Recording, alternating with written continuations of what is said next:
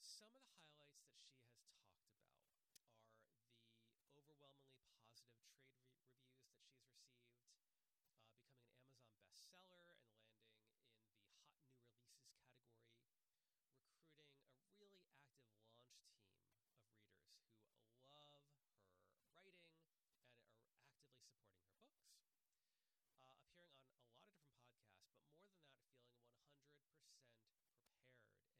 First, we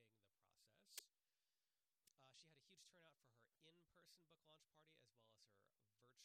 and Rescue. Came out in the fall of 2023. Then we talked about the plan for the period in between that. And her next novel is called Last Bets and is coming out in April of 2024. Some of the highlights that she has talked about are the overwhelmingly positive trade reviews that she's received, becoming an Amazon bestseller and landing in the hot new releases category, recruiting a really active launch team of readers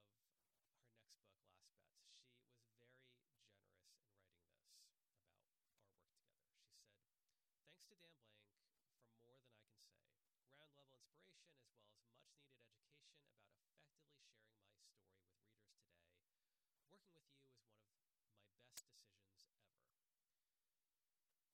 appearing on a lot of different podcasts, but more than that, feeling 100% prepared and enjoying the process. She had a huge turnout for her in-person book launch party as well as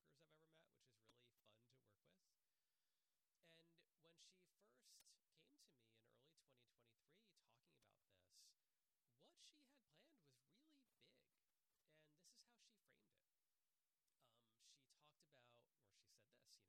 And, of course, great reviews from readers, and she's seeing that on Amazon, social media, and elsewhere. In the acknowledgement section of her next book, Last Bets, she was very generous in writing this about our work together. She said, "Thanks to Dan Blank for more than I can say. Ground level inspiration as well as much needed education about effectively sharing my story with readers today. Working with you is one of my best decisions ever." I was shaken when I first read that. It was incredibly generous. And Mary has been a writer for a very long period of time. She is also one of the hardest workers I've ever met, which is really fun to work with. And when she first came to me in early 2023 talking about this, what she had planned was really big. And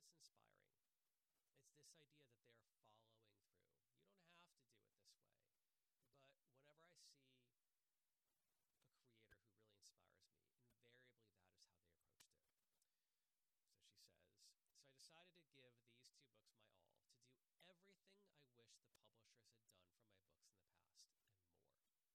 Sometimes it worked well, sometimes it was half-hearted. The books usually sold well anyway, but I always wondered if there was more that could be done,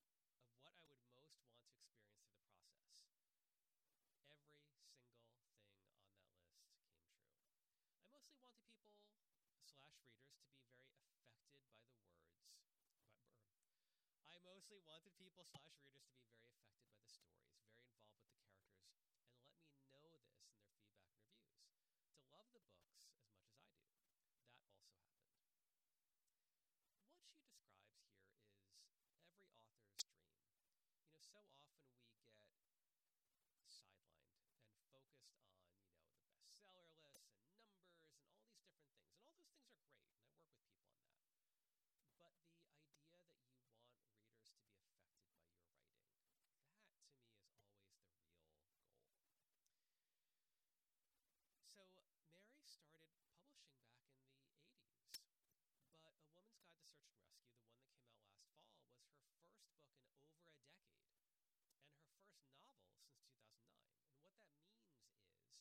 since 2009. And what that means is this was her first time publishing into today's marketplace, which is really different in terms of how books are marketed than they would have been done in the 2008 or the 1990s or the 1980s, of course.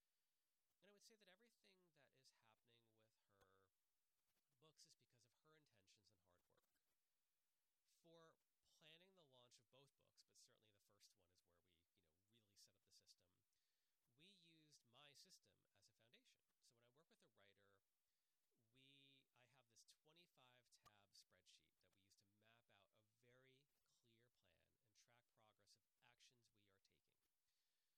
some of what this includes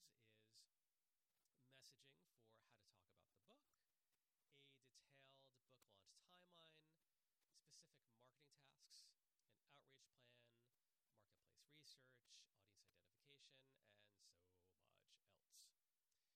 for how to talk about the book, a detailed book launch timeline, specific marketing tasks, an outreach plan, marketplace research, audience identification, and so much else. So what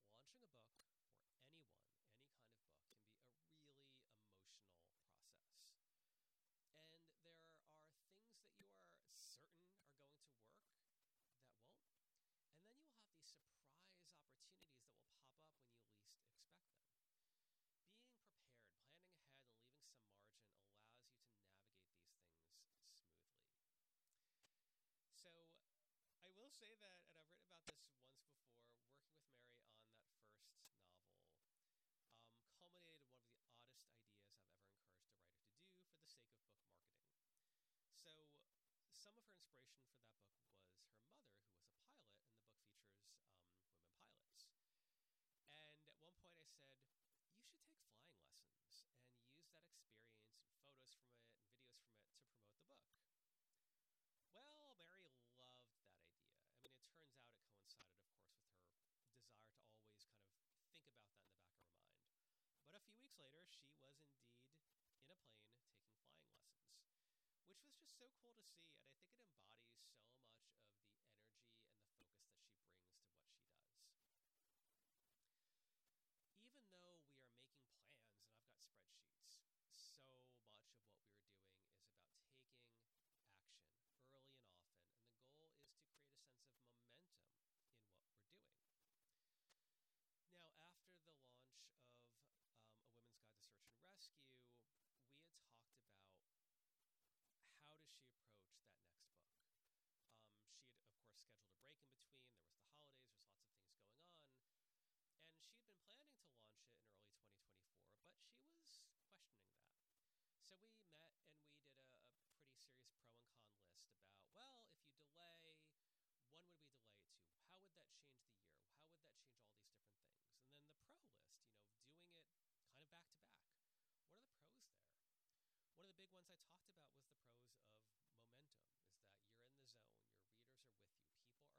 She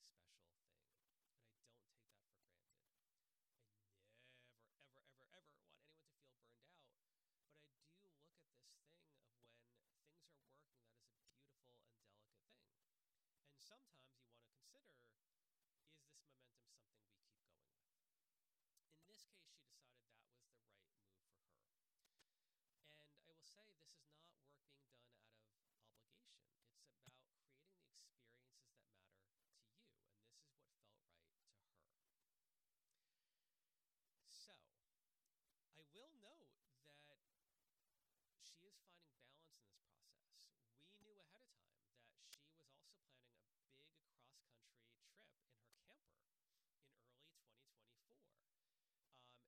How would that change all these different things? And then the pro list, doing it kind of back to back. What are the pros there? One of the big ones I talked about was the pros of momentum, is that you're in the zone, your readers are with you, people are engaged. And that is a very special thing. I've worked full-time with writers in the work I do now for 13 years. I've worked with publishing and writing for well more than 20. And it's one thing that I've learned is that when things work and you're engaging people, it is a very, very special thing. And I don't take that for granted. I never, ever, ever, ever want anyone to feel burned out. But I do look at this thing of when things are working, that is a beautiful and delicate thing. And sometimes you want to consider, is this momentum something we keep going with? In this case, she decided that was the right move for her. And I will say, this is not work being done out of obligation. It's about creating the experiences that matter to you. And this is what felt right to her. So, I will note that she is finding balance in this process. We knew ahead of time that she was also planning a big cross-country trip in her camper in early 2024. And she is traveling and she is painting. She is also an artist. And we worked that into the plan. That was part of everything, where it's not that she's just working straight month after month after month. She is taking time off. She is doing other things that are meaningful to her. And she described it, I believe, as a dream come true. So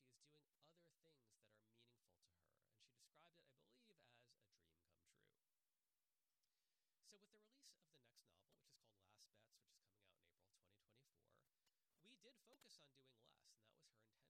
Mary did recruit a new launch team for that book, and we were really clear in analyzing what efforts do we want to replicate and which were we going to let go of. I asked her about the most useful processes that she established here. One that she said was learning how to talk about her books from the perspective of meaning in her own life.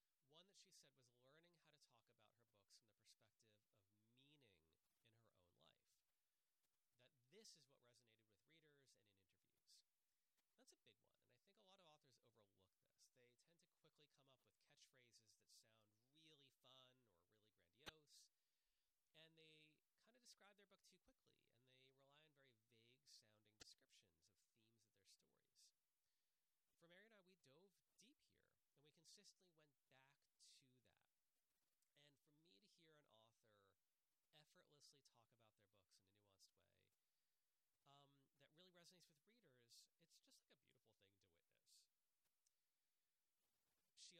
some pretty heavy duty podcast preparation. We figured out the tech, we figured out her set, like her backdrop for the video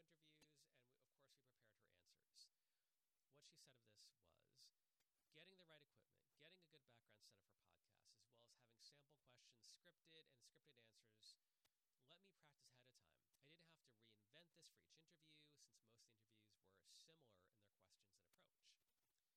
getting a good background setup for podcasts, as well as having sample questions scripted and scripted answers. Let me practice ahead of time. I didn't have to reinvent this for each interview, since most interviews were similar in their questions and approach. And with a lot of authors I work with nowadays, we did focus quite a bit on Substack. And this is how she described that experience. Getting set up on Substack changed my entire approach, or changed my entire experience with writing my weekly newsletter. I've been doing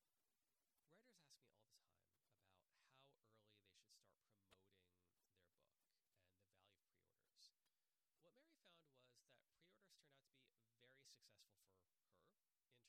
and it felt somewhat stale to me. The Substack community changed that. All the new subscribers! Exclamation point. Now, writers ask me all the time about how early they should start promoting their book and the value of pre-orders. What Mary found was that pre-orders turned out to be very successful for her in terms of getting a higher ranking in online bookseller sites, and that it takes being really organized to get this done, and it's success that she feels she repeated for her second book. I often talk about the value of infusing how you share your writing with people in terms of like a human-centered approach. And this is what she's found with the launch team. She says having a launch team of volunteers who received the ebook 2 months before the pre-orders began and post reviews on Goodreads and BookBub and later on Amazon, that it was a huge win for her. It is not easy to launch a book, and as I've mentioned, it's a very emotional process. While it's really important to focus on the logical plans and the tactics, which is stuff I do all day, you also have to be prepared to go deep. And invariably, sharing how we create can touch upon deeper fears that we have. These can be fears of being seen, fears of showing up, fears of connecting with others, fears of being rejected, and even fears of success, which is actually a lot more common than you might think. I do this work because I feel it is meaningful to create and share stories, to connect with readers, and in the process I find that people grow. As I'm sharing this story, Mary is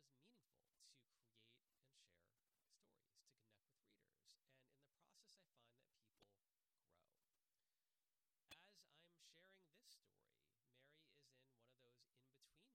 I didn't wait until after the book launch of the second novel to write about this, because I feel like in some ways writers are always in that in-between moment, in between what they have just created and what they're creating, what they have shared